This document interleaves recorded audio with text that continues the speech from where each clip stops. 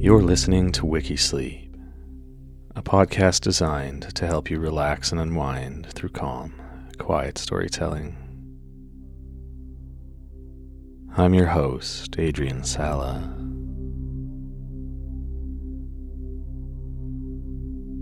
If you're among the thousands of people who listen to this podcast each week, you're probably aware that Wikisleep is becoming an app. The app will have all the same great content as the podcast, plus much more. There will be ambient, brainwave tracks for sleep, new stories and histories, additional narrators, sound baths, and a bunch of other great sleepy content, all designed to help you switch off and wind down. I strongly encourage you to go to wikisleep.com and sign up for early and extended free access. It only takes a few seconds and will help me immensely once the app is launched.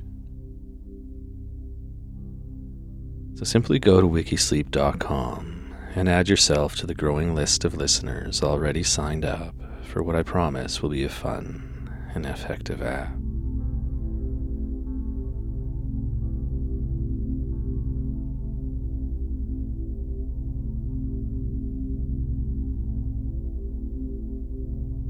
Today's story is about the Great Library of Alexandria, one of the largest and most significant libraries of the ancient world.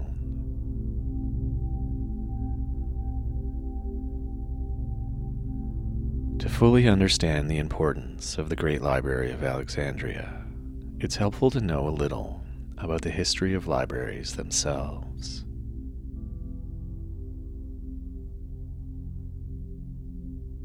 The first libraries date back as far as 5,000 years and consisted of archives of the earliest form of writing, such as the clay tablets discovered in the temple rooms of Sumer, the earliest known civilization in the historical region of southern Mesopotamia.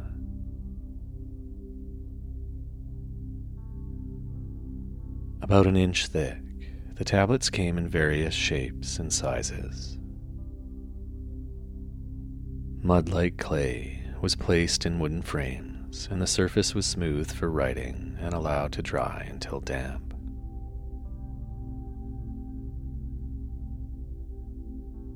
After being inscribed, the clay dried in the sun, or, for a harder finish, was baked in a kiln.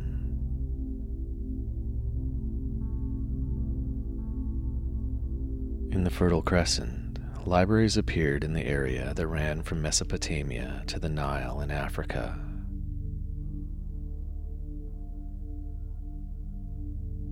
Known as the cradle of civilization, the Fertile Crescent was the birthplace of writing.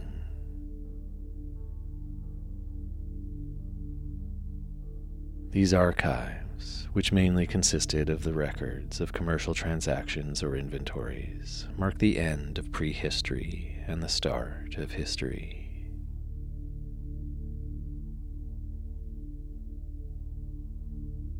Things were much the same in the government and temple records in ancient Egypt, which were kept on papyrus, a material similar to thick paper made from the pith of the papyrus plant.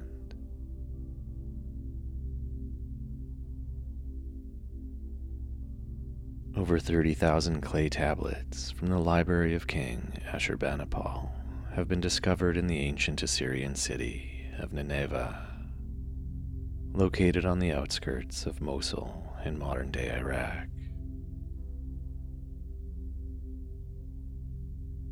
These tablets provide modern scholars with an amazing wealth of Mesopotamian literary, religious, and administrative work.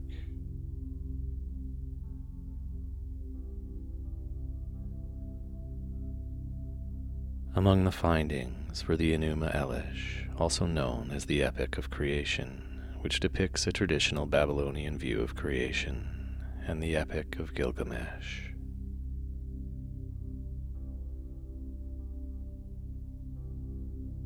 The library also had a large selection of omen texts, including some dealing with the moon, eclipses, the planets and fixed stars, the sun, and other astrological texts.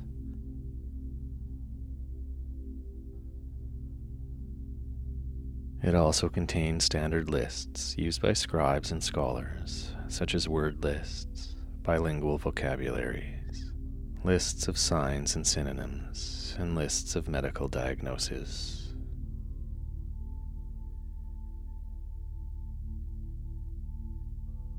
The tablets were stored in a variety of containers, such as wooden boxes, woven baskets of reeds, or clay shells. Unfortunately, due to limited bookshelf space, when more tablets were added to the library, older ones were removed, which is why some tablets are missing from the excavated cities in Mesopotamia.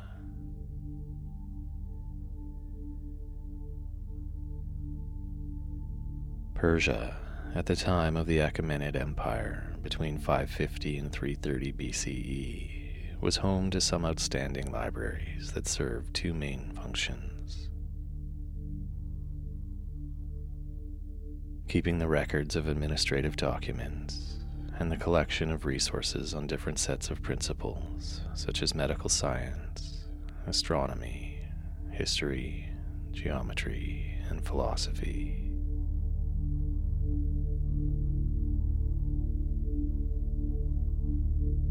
Several scholars believe that massive resources of archives were transferred from Persia's main libraries to Egypt following the conquests of Alexander the Great. The materials were later translated into Latin, Egyptian, Coptic, and Greek, and shaped a remarkable body of science in the Library of Alexandria.